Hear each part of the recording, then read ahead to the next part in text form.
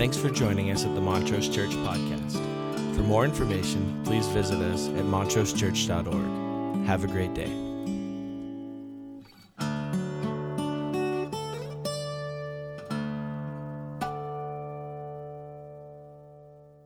So what we can afford to do in this situation is lose seats. That's not one of the things that we do. So thanks for being crowded and, squeezing in and all the things you're doing to make it happen. By the way, this is the first time we've ever done baptisms when we only had this one room to work with. We always have a place you can kind of do all the other things that need to be done. So we do all of our baptisms at the close of the service. So if you're wondering what's happening now, you have to listen to the sermon. So there you go. Welcome. Glad you're here. As you can see, things are progressing around us, and I just, as a way of just encouraging you to pray, first of all, let's continue to pray for this day, for the celebration we have with baptisms. Believe it or not, we're just a few weeks from kind of wrapping things up with this construction project, and that could use some prayer. So as you can pray the blanket prayer over all of it. You can pray about the fact that we're coming to year end, and year end is a season in which, we got big doings with raising money and doing this stuff for the project, but we've also got a church to run. And oh, by the way, we have Faith Promise, and we have ministries all over the world that we support. So let's be faithful as we get here to year end and think about how that all fits together. There's lots of things to pray about. Everybody doing okay? Yeah. All right. Glad you're here. Paul, in chapter 8 of the book of Romans, said, "Hope that is seen is no hope at all." And that's disappointing, because that's my best kind of hope. Anybody else like that? Like, my best hope is what I can understand and see. It's that other kind of hope, and when I don't see it, and it takes faith or something, that's a harder kind of hope for me to have. It's harder for me to produce. It's harder for me to live in. It's harder for me to feel it. So we're thinking a little bit today about the messiness of hope. And one of the things that I think is so important is that hope is born in need. We don't really get a lot of hope when we don't need it, but then when we need it, we wish we had more than hope, but we'd like to have hope, but the need causes us to not feel very hopeful. Everybody with me? All right. Good, thank you. Back in 1738, there was a sort of disenchanted Anglican priest roaming the streets of London. He had already had sort of a storied life. He grew up in a Christian home. His father was an Anglican priest, and so he was a devoted follower most all of his life, and he followed in the pathway of his brothers and sisters. He was highly educated. In fact, he excelled in the academics and found himself at Oxford University, where he once again did incredibly well and became a fellow at Christ College at Oxford University and had a very successful academic teaching career, but didn't feel like it was really him, didn't feel like it fit with who he was. And so he decided to leave the academic world and get into the local pastorate. And so he became a priest in a local Anglican church. And he seemed to fit better with that. He felt more like he was in his calling, but he was frustrated by the nature of the church's unwillingness to evolve and change. He felt like it had become somewhat indifferent to the needs of the world, and so he just felt this kind of turmoil. He wanted to change the world. He wanted to do something significant, and so he set aside the priesthood for a while to become a missionary. And he left England and he came to the United States, to the colonies, specifically to Savannah, Georgia. And his vision and hope, he would write later, was he was going to come and convert the Native Americans. He was going to come and do this great missionary work and see these folks come to faith. And that was his hope and that was his belief. And that's what he was all about. Sadly, that year in Savannah, Georgia didn't go well. And by the end of the year, he actually had a warrant out for his arrest, and he left rather hurriedly and jumped on a boat and headed back to England. On the way, he was caught in a massive storm, and on board the ship with him were a group of Moravian missionaries, and the Moravians were a little more mystical in their belief system, and they had a little more emotional experience with God, and so as the storm raged and everyone were in fear for their life, the Moravians kind of sat around going, hey, we live, we die, whatever. And he was very moved by that act of faith, by that kind of settled sense that God was in control. And so in 1738, arriving back in London, he walked up from the Thames, up past the Tower of London, and he found himself wandering down Aldersgate Street. And he passed a little Moravian mission, and inside they were conducting a service, and they were singing and praising, and he was drawn to the music, he said, and so he walked in and he sat down on the back row, and as the music concluded, the pastor stepped up and he began to read from Luther's preface to the book of Romans. And he began to talk about this book of Romans. The man's name was John Wesley, and as he sat in that seat, he said he felt his heart strangely warmed. For the first time in his whole life, his whole spiritual journey, all of these years being raised in the church, serving in the world of academics, serving as a pastor, attempting to be a missionary, in all of that time, it wasn't until this moment, he said, that he felt that he was really in a place with God that made sense. He would convey the story to his brother Charles. And Charles, in trying to capture the moment, would sit down and write a hymn. Hark the herald angels sing, glory to the newborn king. You thought it was a Christmas song. No, it's a song about what it means when God fills us unexpectedly with hope and focus and love and care. That's just sound effects just to keep you. So to just think for a minute, I don't know about you, but sometimes I pray for that. I think sometimes when I look at the need in the world and need in my life and the complexity of what happens, I think what I need is I need God to strangely warm my heart. I need Him to zap me and fix me. And I wish He would. I know others do too. Amen. The Jewish people for centuries divided themselves neatly around the narrative of God's work in their story. The deal was that most of them believed that they were God's chosen people, that God had a greater purpose in their life. In fact, the promise of the original covenant was that I'm going to make you into this great, great nation. But by the first century, it was really hard to have faith in the system. Because the fact is, out of the last 10 centuries, just one century, they had lived an independent life. Other than that, they had been conquered and ruled by every other world power. Egypt, Assyria, Babylon, Persia, now Rome. And because that narrative, wrapping the story around God's chosen people and a great nation, and now this oppression, 1,000 years of oppression minus 100 doesn't add up to a happy life. And so they divided neatly into a couple of groups of people. One group of people decided that what ought to be done is there ought to be some kind of militant way of taking back what belongs to us. And so they began to formulate how they might conquer the world. And there were several kinds of speculation going on within the context of these folks. One was, we're going to raise a big army, we'll get a charismatic leader, we'll raise a huge army, we'll have the most powerful army in the world, and then we're going to conquer everybody. We're just going to conquer everybody. That was the plan. Others in the group said, that's kind of impractical. The fact is, it would take too much money and it would take too long to build that kind of world-dominating force. What we need is a savior from heaven. We need a warrior, a celestial warrior to peel back the skies, and everybody will just fall to their knees in fear, and Israel will take its rightful place in the world and will rule everybody. These are the two mindsets that are happening inside the context of the first century. It is into this context that Jesus is born. There's another group of people, they've been accounted for all through the time. In fact, we first start to hear about them way back in the fall of the northern kingdom, way back when Assyria dominates the northern kingdom. We start to hear about these people, and they come to be known as the quiet of the land. The quiet of the land are a group of people that trust God is in control, and they just rest in that reality. And they don't really think about military things or the skies being peeled back. They don't think in all of those terms. They think in quiet trust of God that He's in control and He's working His plan. And we meet a couple of them soon after the birth of Jesus. They're named Simeon and Anna.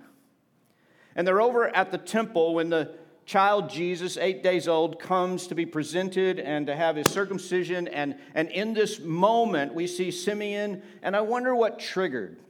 Simeon's been over at the temple for months and months and years and years and years, as has Anna, waiting for the sign from God. And both of them have received the promise that they will see the Messiah before they die. And something, because there's a lot of kids coming to the temple for this ritual, but something about this baby stands out to them. And Simeon takes the Christ child and holds that baby, 8 days old, in his hands and said, "This is the Lord's chosen.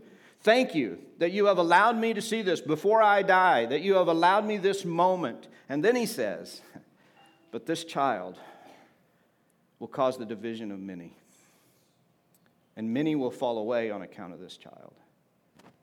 And this child will reveal the hearts of human beings." It's that sense that in the midst of need, in the midst of a desire for hope, there's a whole bunch of people that have decided how it's got to be, and they've become very outspoken and opinionated and strong-willed, and they shout a lot and they rage a lot, and they're very angry. And here's the irony. In the midst of the greatest need, and hope is born in need, in the midst of the greatest need, they missed the presence of the living God tabernacled in human flesh.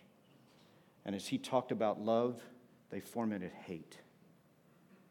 As He did miracles, they called it deceit and trickery. As He expressed love and compassion and care, they called it hypocrisy. And it causes me to stop and go, have I put myself in a position in my journey, in my life, in my opinions, in the way I see the world, in my fears, whatever it is, so that in this hour of need, in this time of need, in my journey, in your journey, in our country, in the world, that we can't hear or see the actual hope that's with us because we've so strongly closed our minds to what God might be doing? That's what Paul is facing as he writes in the 8th chapter of the book of Romans. He's talked now in the trajectory of this letter, this group that has become deeply divided, they're one big mess. They are unified around the reality of the gospel of Jesus Christ. The Gentiles are a mess. The Jews are a mess, maybe a bigger mess because they had more information to work with. But God has met that mess with His grace, His forgiveness, His redemption. Then He's invited us into a maturing, growing process, getting better, growing and learning and being better in the context of the body of Christ. And He's acknowledged the struggle. I don't understand what I do. What I want to do, I don't do. What I don't do, what I don't want to do, I end up doing. O wretched man that I am, who will rescue me? And in this first section of the letter, chapter 8 then, becomes this powerful climactic sort. In fact, if you ever wanted to memorize a chapter in Scripture, maybe chapter 8 of the book of Romans is. In fact, you probably know a lot of verses from the chapter. You just didn't know they were all in one place, in one magnificent piece of writing. And so we gather to think today about what hope is really about and what it means and how it fits together. Everybody doing okay? All right. Is it hot in here? I can't fix it, but I just wanted to get your mind on it. And by the way, it's nice to be in a crowded church, isn't it? I mean, yeah, it is. I mean, I know people are like, it was so inconvenient, but you don't want to eat at a restaurant that's not crowded. Right? I mean, that'd be weird. Hey, nobody wants to come here, but we can get in quick.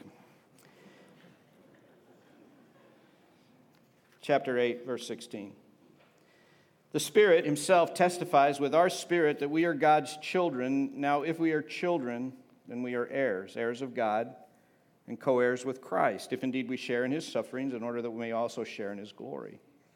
I consider that our present sufferings are not worth comparing with the glory that will be revealed in us. For the creation waits in eager expectation for the children of God to be revealed. For the creation was subjected to frustration, not by its own choice, but by the will of the one who subjected it, in hope that the creation itself will be liberated from its bondage to decay and brought into the freedom and glory of the children of God. We know that the whole creation has been groaning as in the pains of childbirth right up to the present time. Not only so, but we ourselves who have the first fruits of the Spirit groan inwardly as we wait eagerly for our adoption to sonship, the redemption of our bodies. For in this hope we were saved. But hope that is seen is no hope at all. Who hopes for what they already have? But if we hope for what we do not yet have, we wait for it patiently. In the same way, the Spirit helps us in our weakness. We do not know what we ought to pray for, but the Spirit himself intercedes for us through wordless groans. And he who searches our hearts knows the mind of the Spirit, because the Spirit intercedes for God's people in accordance with the will of God. And we know that in all things God works for the good of those that love him, who have been called according to his purposes. The messiness of hope. So if you and I are going to experience real hope, we're going to have to engage a few things, Paul says. And here's the first one. There is the messiness of being children. The messiness of being children. He says, listen, you have been not only forgiven, but you've been adopted as a child. And that has certain implications. And here's some of those implications. When you're adopted as a child, you get to be a part of the inheritance. And what do we get to inherit? Well, we get to inherit the promise. We get to inherit the hope of eternal life. We get to inherit a lot of that stuff. But Paul doesn't leave it there. He says, I just want you to have this expectation. When you get adopted by the family, you get the good stuff, but you get the bad stuff too. Amen? Now, I don't know about you, but when I sign up for Christianity, this is what I want. I want the good stuff. I want the peace and the hope and the power. I want God to transform things. I want to pray over things and go, la, la, la. Amen? That's what I want. And Paul just says, listen, a part of being children, a part of coming into this family is that you receive the benefits of the family. You get the hope and the forgiveness and the grace and the love, and God's going to journey with you, and you get an empowering of the Holy Spirit, and all of that benefit comes, and the promises of the future, you know, a deposit in our souls of the Spirit. You get all of that. But just know this, you also participate in the suffering. And sometimes as children, it comes down to this reality. There is a messiness about being a child. Do you remember? And the messiness is, at some point, you have to believe that the people in charge know what they're doing. And as children, we do most of the time. But the older we get and the more opinionated we get, the harder it is to trust that the people who are in charge know what they're doing. And aren't we like that with God? There's a messiness to childlikeness, and that is that we, at some point, are in a space in which we understand that there is a struggle to being a human being, even when we have faith in God. We participate in the inheritance, but we also participate in the struggle. That's a part of it. And you can't have hope if you believe hope is the elimination of all struggle. Hope is born in the places of need. Number two, there's a messiness of glorification. We don't talk about glorification very much because I don't think we know what it is. It sounds like something where they sprinkle pixie dust on you and you glow in the dark. And that is not what it is. The phrase that he uses there simply means this, that God is fixing what's broken. Glorification is taking what's broken and fixing it, making it whole again, making it work again. Amen? There's a certain kind of adrenaline rush in making things that are broken work again. Anybody here do home repairs? That's a win-loss proposition. I mean, when it works, and you feel good about it. When it doesn't work, it creates these relational issues. Just telling the truth. But there is a certain kind of rush when something that's broken gets fixed. It's kind of adrenaline go, I did that. Did that right there. Might not stay fixed long, but it's working right now. That's the glorification Paul's talking about. We participate in the glory of God in our world. God seeks justice. He seeks that love is love and mercy is mercy and wrong things are made right. And we participate in the glorification of the world.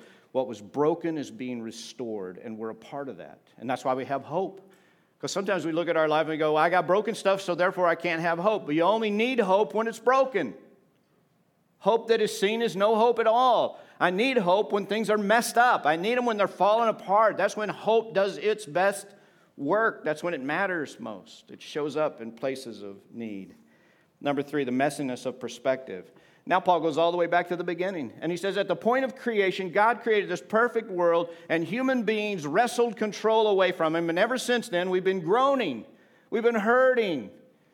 And some people will go, oh, so we're going to talk about, inherited sin. And I wasn't even there. How did I get to be the recipient of that? Well, let's pump the brakes a little. Let's just talk about your story and my story. Because it seems to me that what we do is the very same thing. That God says, here's the world. I want you to trust me. I want you to follow me. Here's the things you can do according to my word. I want you to do all of this. And then we go, hey, I'm tired of waiting. I'm going to wrestle control from God, and I'm going to do it my way. Anybody experience that process? And then things don't go too well. And I'm constantly coming back, I do feel like a child. It's like God lets me take control, and then I go, I broke this. Because you either get me a new one, or can you fix it? And then I'll let God be in control, because I broke it, until the next time that I don't like how he is doing things. And then I'll wrestle. And that's not just what happens to us on an individual basis. That's what happens to us as a culture. I don't want God being in control and telling me what I have to do and what I can't do and what's good for me and what's not good for me. I want to decide for myself. I'm a whole human being. I get to make it up as I go. Well, you can wrestle control away from God. But if you got very many miles on you, you've done that enough times now that you go, I usually end up having to come back and go, God, I broke it. Can you fix it? Can you unscramble the eggs? Can you do something with this? And Paul just says, I just want you to maintain a perspective. When you think about the brokenness of the world and the pain and what we're going through, I want you to stop and recognize that is not what God ever wanted. But the pain and the suffering comes from wrestling control and doing it ourselves. And it makes a mess. So don't blame the light for the darkness. Because you and I have plenty of responsibility in the pain that happens. Not all the time and not everywhere, and not all of it makes sense. He's just saying, let's go all the way back to the beginning. God didn't intend this. He didn't intend death. He didn't intend sickness. He didn't intend sadness. He didn't intend all of this. But we wrestled control away. And now the whole creation waits in expectation. They're groaning as in the pains of childbirth, waiting finally for the glorification when everything gets fixed, when everything is done right. Number 4. The messiness of patience. Then he says, and here's what you're going to need in the process. Be patient. Don't you hate that? I don't preach on patience because God will try my patience if I preach on patience. Patience. Patience. Patience. Who hopes for what they already have, but if we do not yet have it, we wait for it patiently. We wait patiently. We're calm. We don't get crazy. We don't scream and yell and fight and act crazy. We wait patiently because we trust what God is doing, that He's in control. That somehow there is a bigger plan than I can understand or grasp or connect with. And I wait patiently. And I never doubt He's working. I never doubt that He's got my best interest in mind. Patience. Number 5, the messiness of surrender. He says, in the same way, the Spirit helps us in our weakness and intercedes to the Father with groanings that cannot be uttered. When I hear this, this is what I hear. I'm praying, asking God to do some things, and Jesus is going, that's not what He means. He thinks that's what He wants, but that's not what He wants. Let me tell you what He really needs and what He really wants. And at some point, just this statement that Paul makes is a powerful thing. Because I don't know about you, but I have a very strong belief in my own opinion. Amen? And I have to ask myself this question very frequently. Am I willing to think outside of my own opinion? Because it turns out that my reality is not the reality. All right, this is important stuff right here. When individuals decide that how they see it and how they understand it is the will of God, we got problems. Our attitude and spirit is that even with our best intentions when we pray, Paul says, the Spirit intercedes with groanings that cannot be uttered because we don't know what we ought to pray for. We think we do because we're smart and we did the research. Can I get an amen? Amen. You do? No, we have whole countries at war because of this reality of what it means that God is saying. And somewhere we humble ourselves and surrender. God, this is what I think, but I humble myself and I surrender because I want you to lead me and I want you to change what's going on up here and what's going on down here. And I don't want to be a person that rages in my culture. I want to be part of the quiet of the land. I want to create space where my heart can be strangely warmed. I can try and strive and try, and I can cross the ocean and I can try to do noble things. But the truth of the matter is, till you show up, until you do work in here, and you can only do work in here as I finally give up, as I finally surrender and say, you know what, just whatever you need to do. That's what I want. That's why we pray the prayer. We pray it as a church. Your will done on earth as it is in heaven. Why? Because the pastor is the brains of the church. Oh, no, he's not. Amen? There's just one head of the church, Jesus Christ. And the rest of us are following him. We're going to serve in our season. We're going to rest with our ancestors. But we're going to live surrendered. Amen? Got to surrender some things. Got to let it go. Finally, the messiness of trust. Because we know that in all things, God works for the good of those who love him and are called according to his purposes. Do you trust that? That's the most misquoted verse of the Bible, by the way. It does not say, all things work together for good for them that love God and are called according to his purposes. That is not what it says, even though it will be quoted that way very frequently. Do you know why that is not a great quote? Because all things are sometimes impossibly difficult, tragically hard. So it doesn't say all things work together for good. It says, in all things, God works for the good of those that love him and are called according to his purpose. It does say that. I was reflecting, thinking about this sermon on when I committed my life to Christ. So I grew up in the church. I'm pretty sure that I was at church the first day I could qualify, so 2 weeks old. Back in the day, we didn't care. Get a baby to church. We didn't know about infections and stuff. We weren't worried. But I was 9 years old when I decided it was time to commit my life to Christ. And I don't know what crisis. It was a revival service. It was on a Friday night. It was Halloween. A 9-year-old on Halloween at a revival is a very bitter child. Amen? So I'm at the back going, this is all stupid. Stupid church. Having to go to church. Supposed to be trick-or-treating right now. They can't give me enough candy to make up for this. And then they gave the altar call, and I knew it was me. My bad attitude.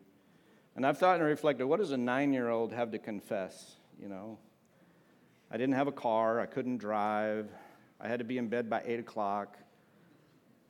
But somehow I knew at that moment I needed to confess a bunch of stuff and be forgiven. And so I made my way and prayed. And I've gotten better at sinning as I've gotten older. Am I allowed to say that? And this has been my experience. That whatever mess I've made, when I've taken the time to surrender it to him and to confess, he's looked at my mess and he's gone, let's see what we got here. You know what I'm going to do?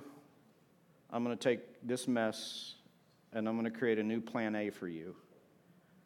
Here's the best life you can live right here. I want to take it. I'm going to use the mess you made. And then we get on down the road, and then we blow it up again. You guys seen that scene in Apollo 13 where the guys on the spaceship, they're losing oxygen, and they got to figure out a solution, and they take everything that's on board that capsule and they dump it on a table, and they go, you got to make something that makes oxygen for that spaceship. I think that's how God looks at our lives. You did what? All right, well, if you put the tube sock over that and you take the plastic bag and you put some duct tape on there, I think that'll work. Here's a new plan A. I'm going to get you safe. I'm going to get you home. I'm going to take care of you. And we believe it every day. He doesn't ever say, okay, you really blew it. Now you're on plan C now. You're way down the list. You could have done this, but you blew it. Now you're doing this. He doesn't ever say that to us. In all things, I will work for the good of those that love me and are called. And you got to trust me, because that's what hope is. Right now, in every situation, I am working for your good. All the situations are not good. Some are tragic and awful and horrible. But I want you to have hope.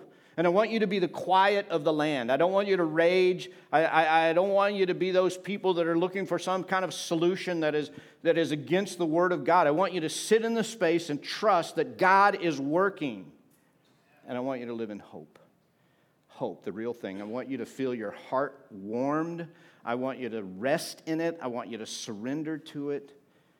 Because in times of need, we need hope. But hope is a messy business. And you and I are invited to make that choice. We're celebrating baptisms today. And the symbol of this event is simply this. God washes us and forgives us when we ask. When we confess our sins, He's faithful and just to forgive us and to cleanse us of all unrighteousness. But we can't see that. So this sacrament of baptism is an outward sign of inward grace. And in a moment, these kids that you've already heard testify, they're going to come, and with their chosen pastor and influencer, they're going to be baptized, and we're going to celebrate, because this is an expression of hope. And maybe you need to participate today vicariously to bury some things in the old life and be resurrected to new life. That's our celebration. Let me pray as we prepare. God, thank you for the way you love us, for the way you care, for the way you carry us. I pray that you would walk with us. I pray that you would allow us in these moments to celebrate together this act of baptism. That you would allow for each of these candidates just a moment in which they celebrate and enjoy and feel the warmth of your grace. I pray that in these moments, each of us would celebrate the invitation you have extended to us, an invitation to be changed, to be made new, to let the old be gone and to be resurrected into new life. I pray your grace would benefit those in this place today so that each heart is filled with hope, a hope that sustains them, a hope that warms their heart and life, a hope that allows them to be quiet in the land.